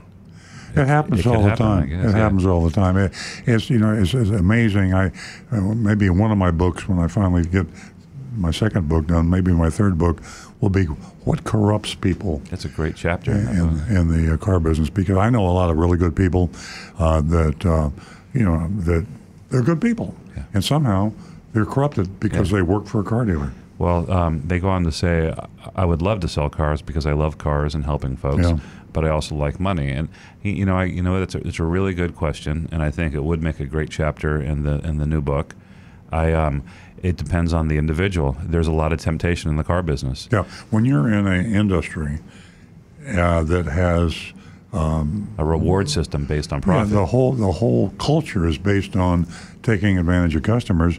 You suddenly find yourself taking advantage of them too, and you just don't even realize the morality issue. Or if you do it, you bury the. Anyway, but honestly, in the car dealership culture, in a lot of car dealerships, there is a lot of propaganda. You are and brainwashing going on. A salesperson can be convinced that customers are dishonest. They demonize the customer. They do that. Buyers are liars. Yeah, we need to get a psychologist on here some week, because to justify in their own minds, here's the favorite phrase in car dealerships: buyers are liars. And sometimes buyers are liars. Sometimes people do misrepresent things about their trade-in, or say they have a lower price from another dealer when they don't. But that's part of the negotiation process. The point is, by making the customer the enemy, then you feel better about taking advantage of the customer, because who cares if you shoot a bad guy? And that's what I think that's the psychological phenomenon. They dehumanize the customer as well. Credit criminals is another example. They call people with bad credit slugs. You do that in war. You demonize the enemy. Yeah. World War II, the Yellow Peril, the Japanese were slant-eyed, terrible people. We put them in camps and prisons in the United States, and they were bad people. So when you burn 5 million people in Tokyo, that's okay because they were demons. Right. And that's what I'm off on a rant. This is a very important thing for people to know. No, I gotta chime in. A Saturday morning sales meeting, which is happening all over the country right now as we speak. Well, at least in the Eastern Standard Time, and they're preparing for their day, their big selling day. Mm-hmm. A lot of these meetings have the feeling of a military sort of like oorah sort of pump up session, and they're getting ready, their troops ready for battle right now. You guys at home are drinking coffee, getting ready to shop for cars, but right now they're in sales meetings getting pumped up, and they're getting their aggression, the testosterone is flowing, and they're ready to go to war. And that's what's happening right now all across the country. Wow, you got my attention. No, it's a pretty scary picture. It really is. Seriously, picture chanting, clapping. You're right. We need a psychologist to kind of examine that phenomena. There's a real thing happening. This sounds like I prepared this, but I did. I forgot until we started talking about this.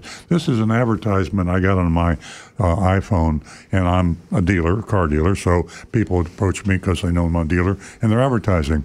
And this particular company is called, they call themselves Rich Dealers, and it says, most dealers and managers agree that this business used to be more fun.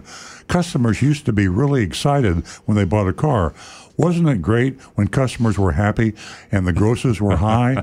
And win-win. Right. And these days, a lot of dealers, when they knew their business place, it's just a grind. Right. The traffic is a bus. Every customer wants a lower price. Can you imagine that?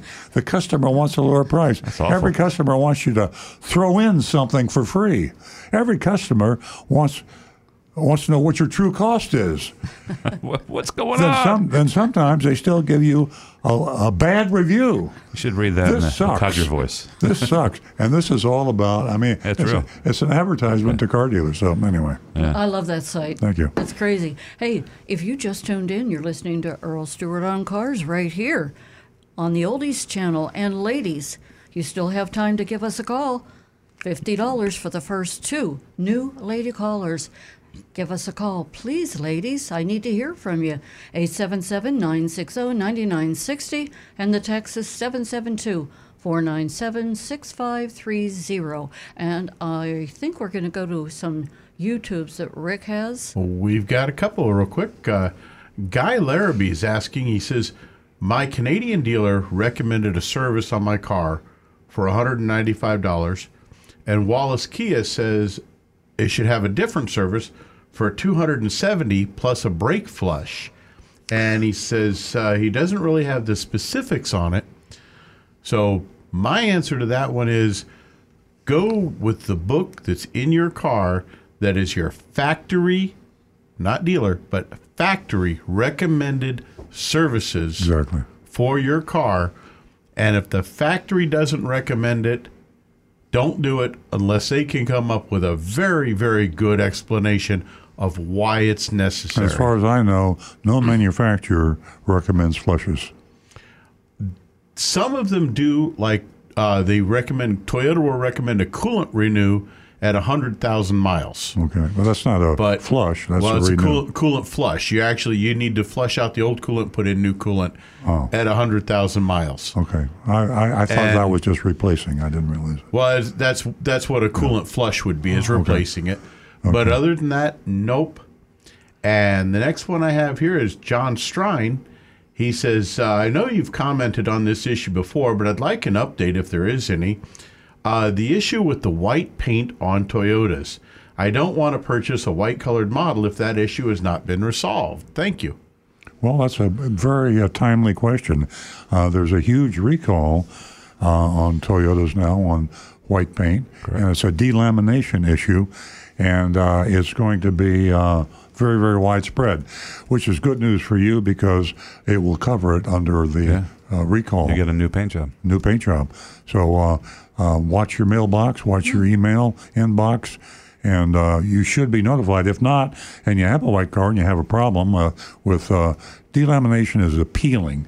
Your paint actually begins to peel in certain areas, and if that's the case, Toyota will be taking care of you and paying for that. Exactly. Now, I think they're older cars, but it goes all the way back to 2008, up to 2019 cars in some cases. So there's millions of cars out there. Interesting. And if you're having the problem and you complained before and they told you to take a hike that's not covered under warranty because your paint warranty's only 3 years, 36,000 miles, you come back now and say, I understand that Toyota has confessed and they have some defective paint on white cars, and There's 580,700 Corollas affected by this. Just Corollas. And that's just the tip of the iceberg. There's 332,000 RAV4s. So it's stand by. Yeah, absolutely. Free paint jobs, white cars. Yeah, jump on that. Ladies and gentlemen, thank you for tuning in to Earl Stewart on Cars. You can see that we've got a lot of information to share with you. We're going to go to Dave, who's waiting for us to take his call in Palm Beach Gardens. Good morning, Dave. You there, Dave? Okay, I hope I'm not cutting out. I hear you loud and clear. Okay. I just throw this out for your consideration as the owner of a business. I was surfing online, for a couple of weeks, but last week I finally decided to call into your dealership and check out a Highlander, which I've been very interested in. Mm-hmm. And so the little insignia pops up online and says, can I help you, or something to that effect. Mm-hmm. And so I usually just say no, but this time I said yes, and someone came online and said, I'll be your concierge for the day, and, I can answer any questions that you might have.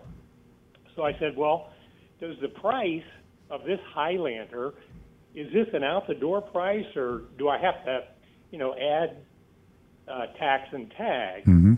And so the person online said, well, is this something you'd be interested in? Well, of course, that was my reason for calling. Sure. But, it just seemed like she said, well, I can't give you that information.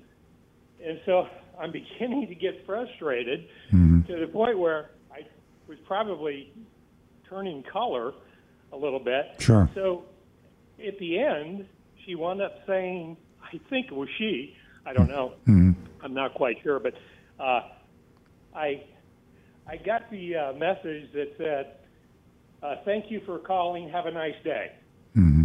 And so I really got frustrated. Don't blame I you. called the 800 number, Mm-hmm. asked the girl who answered the phone. She connected me to a lady, and the lady after, I said, this is a basic question.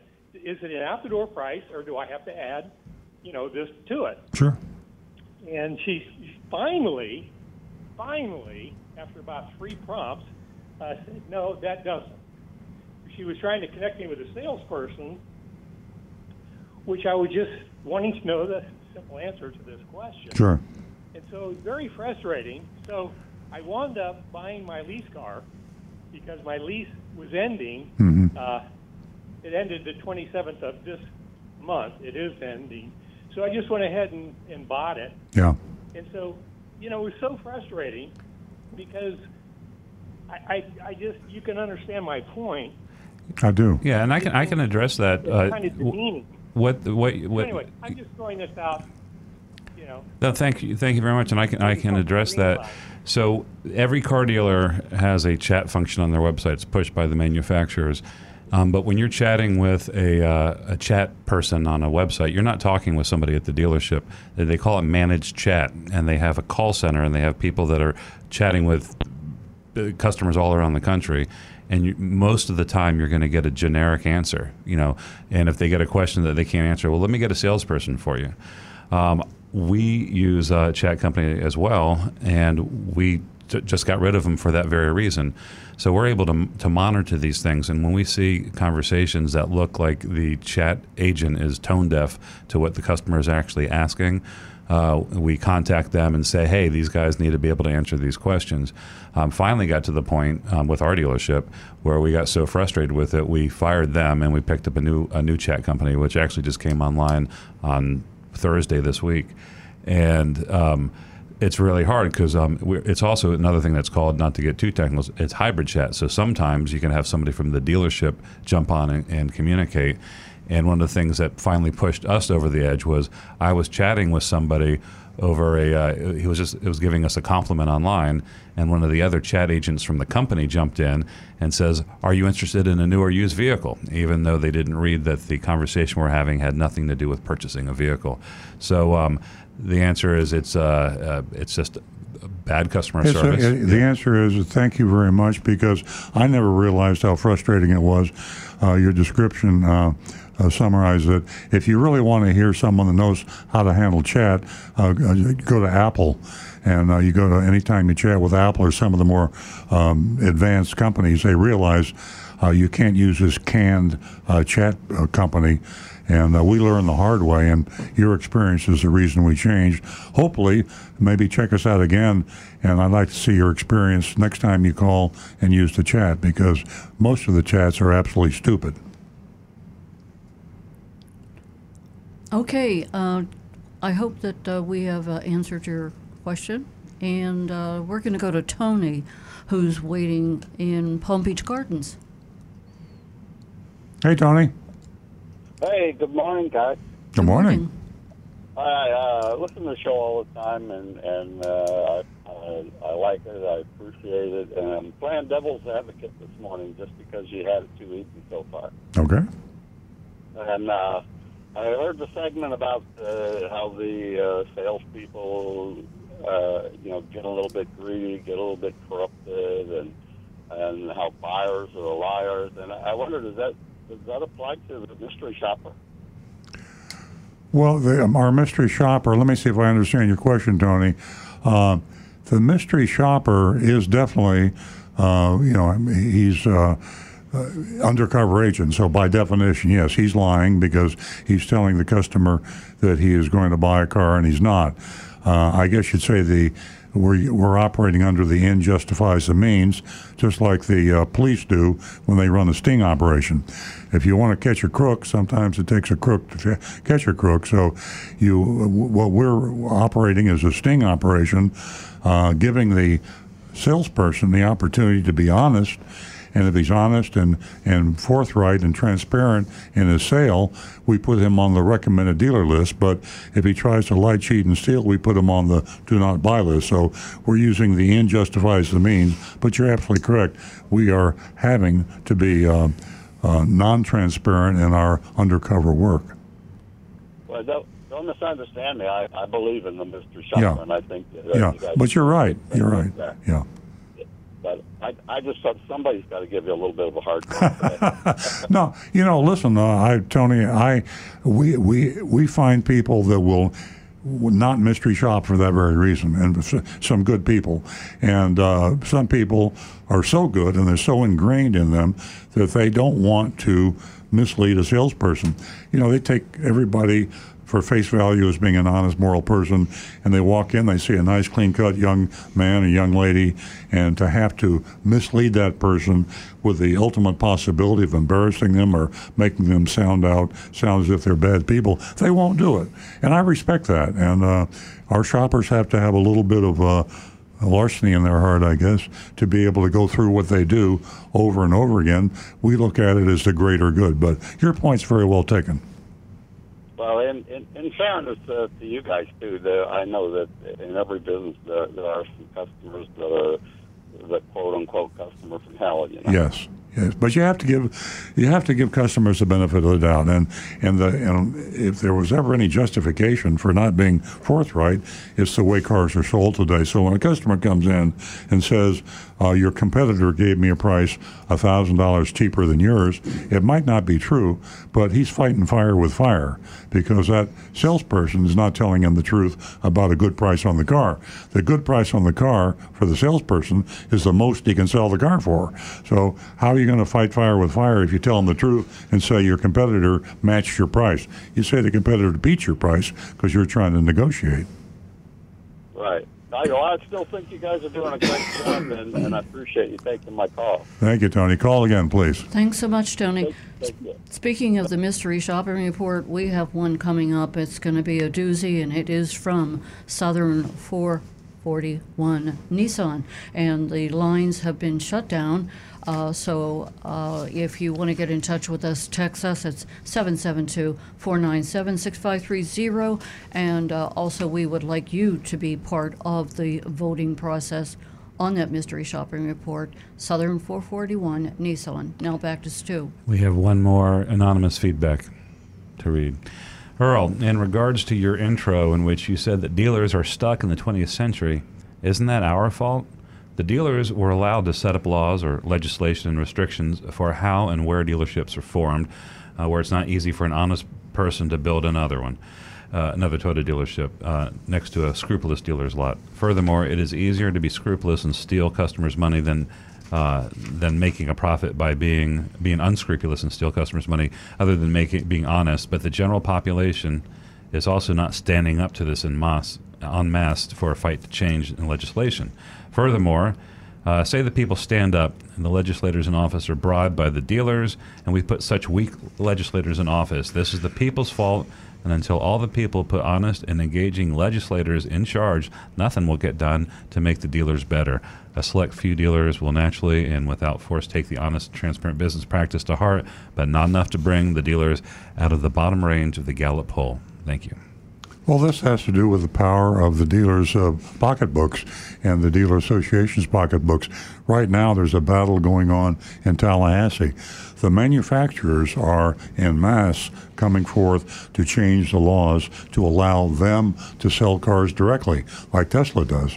And there is efforts by the manufacturers in Florida right now in the legislature to change the rules. Right now, unless you're a franchise car dealer, you can't sell a car in Florida. The manufacturers are trying to change that law, and the dealers are fighting it tooth and nail, and they're gathering a huge amount of money. I mean, it's like the war of the titans, the manufacturers versus the dealers. You'd think the manufacturers have all the money, but you'd be surprised if you take all the thousands and thousands of car dealers and the money they make. There's not that many manufacturers. There's a whole lot more car dealers. Plus, the car dealers are local, and they can influence their local legislators. The car dealers vote, and the car dealers know people in Florida who vote. And when they go into Tallahassee and say, don't pay any attention to the manufacturers who say they want to sell cars directly. Listen to us, because if you don't, you're not going to get reelected because we're not going to support you. They employ a lot of people. They can rally their employees. One last thing on Facebook video. It's from Wayne. It says, I heard Toyota will have a 20% stake in Subaru. When will Earl Stewart Toyota be able to sell Subarus? Love to. It's a great car. I wish I could sell Subarus. I wish I had a Subaru dealership. It's a great automobile. We sell used ones. Quick follow-up from John Strine on that white paint issue. Mm-hmm. He says, I understand about the recall. My question is about cars today. Have they fixed the problem? I'll be purchasing a new Toyota within this calendar year and want to know if I should consider a white model or not. The old problem, I think, I'm confusing, and I confused you, and I apologize. There was an older problem with white paint having to do with clear coat, and the clear coat was not on all white paint. Without clear coat, it fades faster. That problem, I believe, has been resolved, but now there's a new problem with white paint, which has to do with the fact that they don't have the base correct so that the upper layers peel off. But that's on older cars. Older cars and current cars. And current cars. Yes. Okay, so John would probably be best to avoid a white Toyota for the foreseeable future. Yes, and then the good news being that they are recognizing the problem. So it doesn't happen on all white Toyotas, but if it does happen, the good news is they acknowledge it. To clarify that, Rick, it goes up on Corollas, it goes to 2019. The other ones were up to 2017, so none of the ones, the 2020s. 2020s, yeah. And there's really not... That's basically all that's available now. So, but the honest answer is we don't know. We could be surprised with the recall in a year or two. We don't know. Mm-hmm. Okay, a quick mention before we get to the mystery shopping report, and that is you can go to Earl on Cars and read his latest column, Why Do Car Dealers Lie About Their Prices? And you can also read that in the Hometown News and the Florida Weekly. It's a great read. Take advantage of it. Why Do Car Dealers Lie About Their Prices? Okay, here we go. 2020 Mystery Shop of Southern 441 Nissan. That used to be the old Royal Palm Beach, and then it was sold by the Penske Auto Group to a guy by the name of Terry Taylor, who is the largest privately held group of car dealerships in the United States. I think he's got 100 dealerships or 80. Yeah, he's got a ton. Yeah, got a bunch. Spreading like a virus. Yeah. Oh. We have never mystery shopped Southern 441 Nissan. It's always fun to break new ground and go where no mystery shopper has gone before. Last month, we speculated that we may be close to the point where we shopped all of the franchise dealers in Palm Beach County. We got to quantify that. I'm going to write a list and start checking them off. Having no familiarity with this dealership, we were able to investigate one of their ads with zero preconceptions. The ad we found was an online offer to lease a new 2020 Nissan Rouge. Is that it? Rogue. Rouge. Rouge. Yeah. You transposed the G Rogue. into U. Yeah. Exactly. For just $128 a month.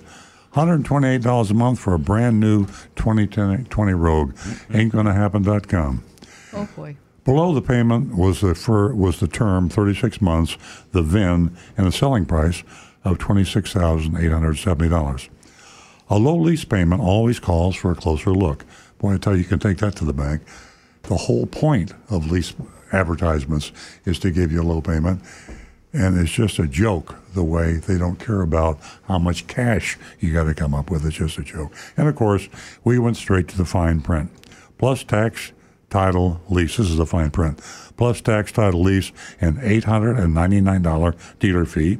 Lease for 36 months with approved financing through Nissan Motor Acceptance Corporation.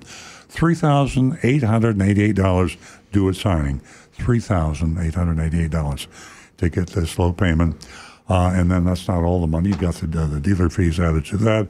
12,000 miles per year. Zero security deposit required. See dealer for details. Let me ask Stu a question. Does anybody require a security deposit anymore? They used to. Yeah, I haven't seen that. I think that's a acronym. I think they use that. They would do it for people with, if they didn't qualify, like let's say you didn't quite get the credit score, and they'd say, well, with two security deposits, we'll approve you. Yeah. But I haven't seen that in years. I think they say it, even though the lessors don't even require it, because it sounds good. Because people, they expect no security deposit. They don't say nobody charges. Well, because people, looking for an apartment to rent. Yeah. That's a nice thing to avoid. So. There are specific things we look for in lease ads. The first being the total amount of money required at signing.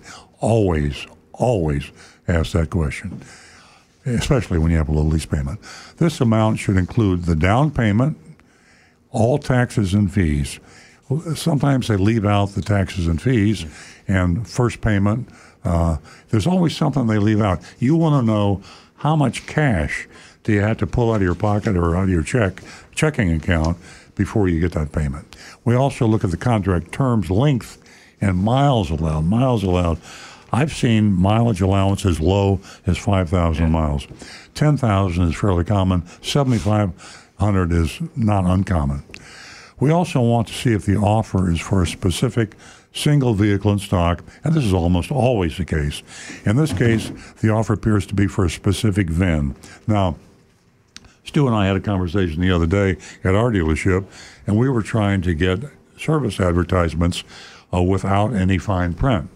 And Stu went in and actually talked to the Toyota, the advertising company, and said, we don't want any fine print in our ads. And they insisted that we put in the fact that we have to put the VIN number of the specific car we're talking about to prove, in their words, to prove that the car exists. To show, no, as an example car. Example car. So, but the way we're getting around it is we're going to make that really clear. This is an example car. There are more available. But But most dealers use it to get they the use one. It just the way this is being used, a specific VIN. That's the only car available. And it's not an example. It's all you can buy. And when you try to buy it, you can't buy it. The car's already sold. Okay. The total amount, and we're back on the shop of Southern 441 Nissan, in case you just tuned in. The total amount of money due for this deal was hard to determine. The ad indicated $3,888 was due, but it wasn't clear if that amount included the sales tax, title, license, and the $899 dealer fee.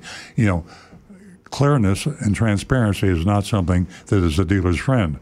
It's your friend, and he's not going to make it easy for you to interpret the fine print.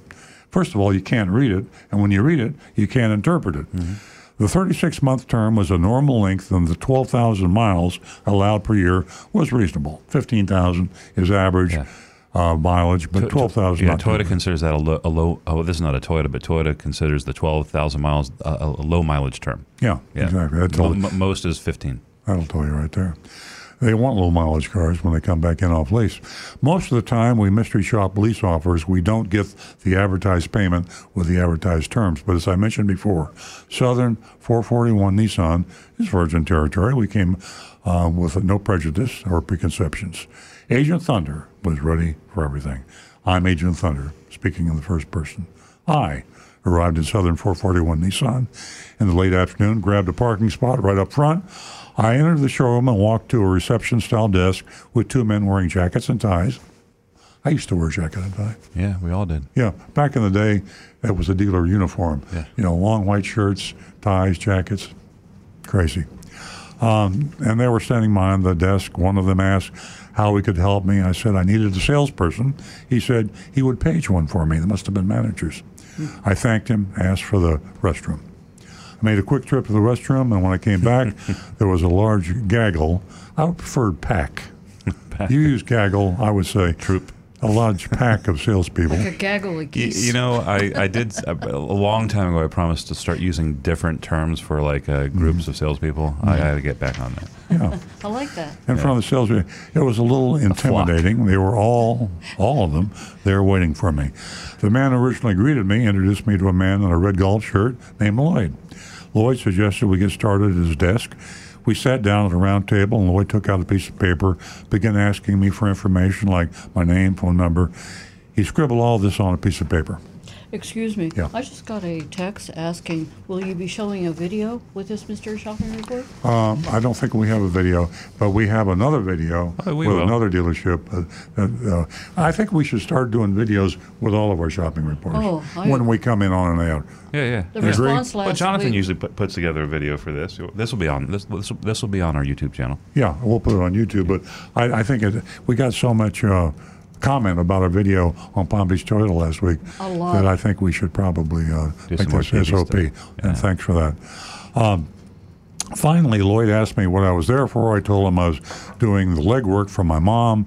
She saw their ad for 2020 Rogue. I feel funny saying for my mom. I'm 79 years old. That is kind of sad. But I'm speaking as if I'm Agent Thunder, and he is a child. I shouldn't have given out that much information. He's not a child. He's young. Yeah, he's younger than me. Yeah, old guys. He looks as old as me, though. Exactly. Yeah, we use that terminology a lot, your dad and I. Nancy uses it a lot. These kids. She saw their ad for a new 2020 Rogue with a really low $128 per month payment. She sent me in to see if the deal was real. Lloyd knew about the offer. He said it was an online special, then pulled it up on the computer. He read the ad to me and said that the advertised payment required some money down plus fees. That's interesting. Like money, fees and money are somehow not the same thing. Yeah, it's going to require some money down. Also, also some fees. Oh yeah, you got some of that not too. Not just the money. We need fees. And then he abruptly said he needed to see if the car was still there. Lloyd stood up, began to walk away, then turned and asked, kind of like a Columbo. He got up, turned around, and suddenly turned if I was taking the car today. You know how I interpreted that was he was going to talk to the manager, and then he realized the first thing he was asking him, is he taking it today? Yeah, right. Yeah. I said that my mom would come in tonight if I told her the deal was good. He returned 10 minutes later with Sal, the sales manager. Sal explained that the car was gone. Car's out of here. No more car. It's gone. Sold that car. But I shouldn't be concerned. He had a few comparable vehicles that are available. Now this is the way it's done, folks. You're listening and maybe watching the classic Bait and switch. Oh, I'm sorry. That advertised car was just sold. It's gone. We got some just like it. Right. We got some that are comparable. Okay. He said Lloyd would show me any one of those comparable cars. I asked Sal if they really only had the one car for the ad. He said, yeah. Then reiterated the part about the comparable ones. Some just like it. Yeah, don't worry. We got some just like it. I asked if the payment would be the same with the same terms. He said the payments may vary a little, perhaps $15 or so. Very little. Now, when you say very little, how much you want to bet that they're not less? No, it doesn't vary. It only varies one way. Yeah, it varies one way. The variable up a little, $15 or so. He said we'd have to find the exact twin to the Ed card to get the payment exactly. I told him that my mom wouldn't come in unless I told her, Mommy's not coming in unless I told her it was exactly the same car that she saw in the ad. I told my mom, okay. So Sal told Lloyd to find one with the same MSRP. And folks, typically you have many cars with the same MSRP. Dealers order cars in bunches and they'll order, several, half a dozen of one with the same MSRP. Sal and Lloyd left me to wait. Lloyd returned in a few minutes and said he found a Rogue with the same MSRP as the one on the ad. But he couldn't find the keys. Yeah. So, car's not here. It was sold. Gone. The keys are gone. And now I can't find the keys. He said another salesperson probably had them. He asked if I could wait longer for him to track it down. You got a few hours? Yeah, right. I said I really didn't want to wait any longer. Lloyd suggested again that we look at a comparable one. I refused and said I'd wait. Lloyd left and returned 15 minutes later with the keys. He showed me the car and did a good job with his presentation. I noticed a big 1973 addendum, 1,973 addendum, a.k.a. phony Monroney, added BS to a car that you don't want to bump up the MSRP to trick you. Free lifetime warranty that only costs you $1,973, and they say that's worth $1,997. Well, if you look at the picture, so there's two separate lines. One says free lifetime warranty and says value 1997. Yeah. And then the 1973 is to charge you for like door edge guards and a cup guard. So I feel like I owe them $3 because they're only raising the price 1973 and they give me a free warranty for 1997. I feel guilty. I would just I'm ripping them off. Here's the $4 I owe you. This is laughable. It's laughable if it didn't actually happen. I want to know what happened to the. I want to know what happened to the gaggle of salesmen. Okay. Where'd they all go? They flew away. They flew away. I declined a test drive and said that Mommy will want to drive it. And when she got here, we went inside and I asked Lloyd to give me something. Mother will want to drive. Sorry. Lloyd wanted to give me something with the numbers on. You're getting rowdy. You're all getting rowdy. I said he needed to get me a document with the ad price and the same terms so they could take Mommy. Well, he said he couldn't give him the numbers because they hadn't run his mother's credit. Right. But they're working on they put the number on the ad. Of course, and then all you do is put based on a beacon score of 720, and so it doesn't make. You don't know Mommy's credit. It doesn't make any difference. I said he needed to give me a document. Lloyd said they couldn't guarantee the payment knowing her credit. I said if she didn't qualify, that was another story. I wanted to show you that you would honor the ad payment for tap dancing, smoke and mirrors. This is what you're seeing here, folks. Deception, bait and switch, all of the above. Lloyd excused himself, returned with his general sales manager. Cue choral music. I just picture the big man descending down. Like, hail the chief, dum dum dum dum. Maybe. The GSM sat down, made small talk for a little too long. Then he told me that they were having an IT issue, internet technology issue, and couldn't print anything. Okay, now can't find the car. The car's sold, and the computers don't work. Very creative. See, I would believe any one of those things, but not all three. No. Yeah. I asked him if he was kidding. He said he really couldn't print anything then. That might have been true, but everything else was a lie. Offered to have Lloyd email it to me. I'll email it to you. No, stand by. We're still standing by. I said that would be okay, feigning mild irritation. The GSM, General Sales Manager, left. Lloyd confirmed my email address. I left. The email never came. Nope. I called twice, left the messages for my salesman, but he's yet to call back. Epilogue. It was clear to Agent Thunder and to me that the salesperson, sales manager, and general sales manager all made an effort to switch to a different vehicle from the one in the ad. The sales manager casually suggested that payment may vary $15 or so from the ad payment. A $15 increase in payment amounts to an additional $540 in profit on a 36-month lease, and could be more than $15. Yeah, he was pretty vague there. Yeah, around 15. Of course, we can't know how bad it might have gotten, but since they failed to give Agent Thunder a buyer's worksheet, we can't. I got a little addendum here. Stu didn't even know about this, but oh boy. But the owner of Nissan 441 Southern Nissan is Terry Taylor, and the general manager over there is how do you pronounce it? Searcy? Or is it Sears? Scarce. Andrew Sears. I don't know. Andrew Sears. Anyway, he's a nice guy. He's my Facebook friend. And when he came to town a couple of years ago, I congratulated him on his promotion and wished him the best. And he's a nice guy. You see his advertisement. I think he's the guy you see on television with his kids. 2 kids, yeah. Yeah, they're beautiful young boys, I believe. And they're just really cute kids. He's a nice guy. And I don't want this to be any kind of a character assassination, because he's working for Terry Taylor and he's running the dealership. Anyway, he called me and, hi, Mr. Stewart. This is Andrew Sears with Southern 441. I'm reading from my voicemail, my written voicemail.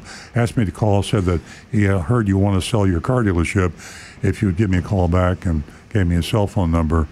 But I thought that was ironic, don't you think? Yeah. Here they're wanting to buy my dealership, and we're doing their mystery shopping report. I guess we enjoy that more than you do, but I thought it was ironic. Yeah. And the answer is no, I don't want to sell my car dealership. Now we got to vote. Yeah, grades are coming in. Yeah, the grades are coming in. We got William on Facebook that says F, even grading on the curve. Then we have Marvin gives him an F. John, I'm sorry, that's not Marvin, that's Maria. F. John, F. Ari, F. I'm waiting for Linda's score, but I'll chime in later. I give him an F2. Okay. Nancy, what about you? Well, what about me? What? The mystery shopping report is disgusting. And between the gaggle of... You like the gaggle. Between the gaggle of salesmen, who, by the way, disappeared, I don't know where they went, and the IT issues and the whole, well, I'm not allowed to curse on the air, F. Amy Golden gives him an F with 3 exclamation points, and Anne-Marie gives him a shame on them all over F. Mm-hmm. This is an easy one. Rick? I've got Wayne with a big F. Karen, a big fat FFFFF. We've got Mr. Hand. Fail. I love our fans. Agent Thunder went to buy a car and they were selling goats. John Strine, big fat F. Frank, of course, saying they've been thunderstruck. F. Ah, I like that. Thunderstruck. Yeah, it's, this one of these reports that we sometimes have that doesn't do anything extraordinarily bad, but in this case here, they did everything bad. Right. I mean, it was just like the deception was not more extreme, it was just more voluminous than the normal. Yeah. So I got to funk them too. Yeah.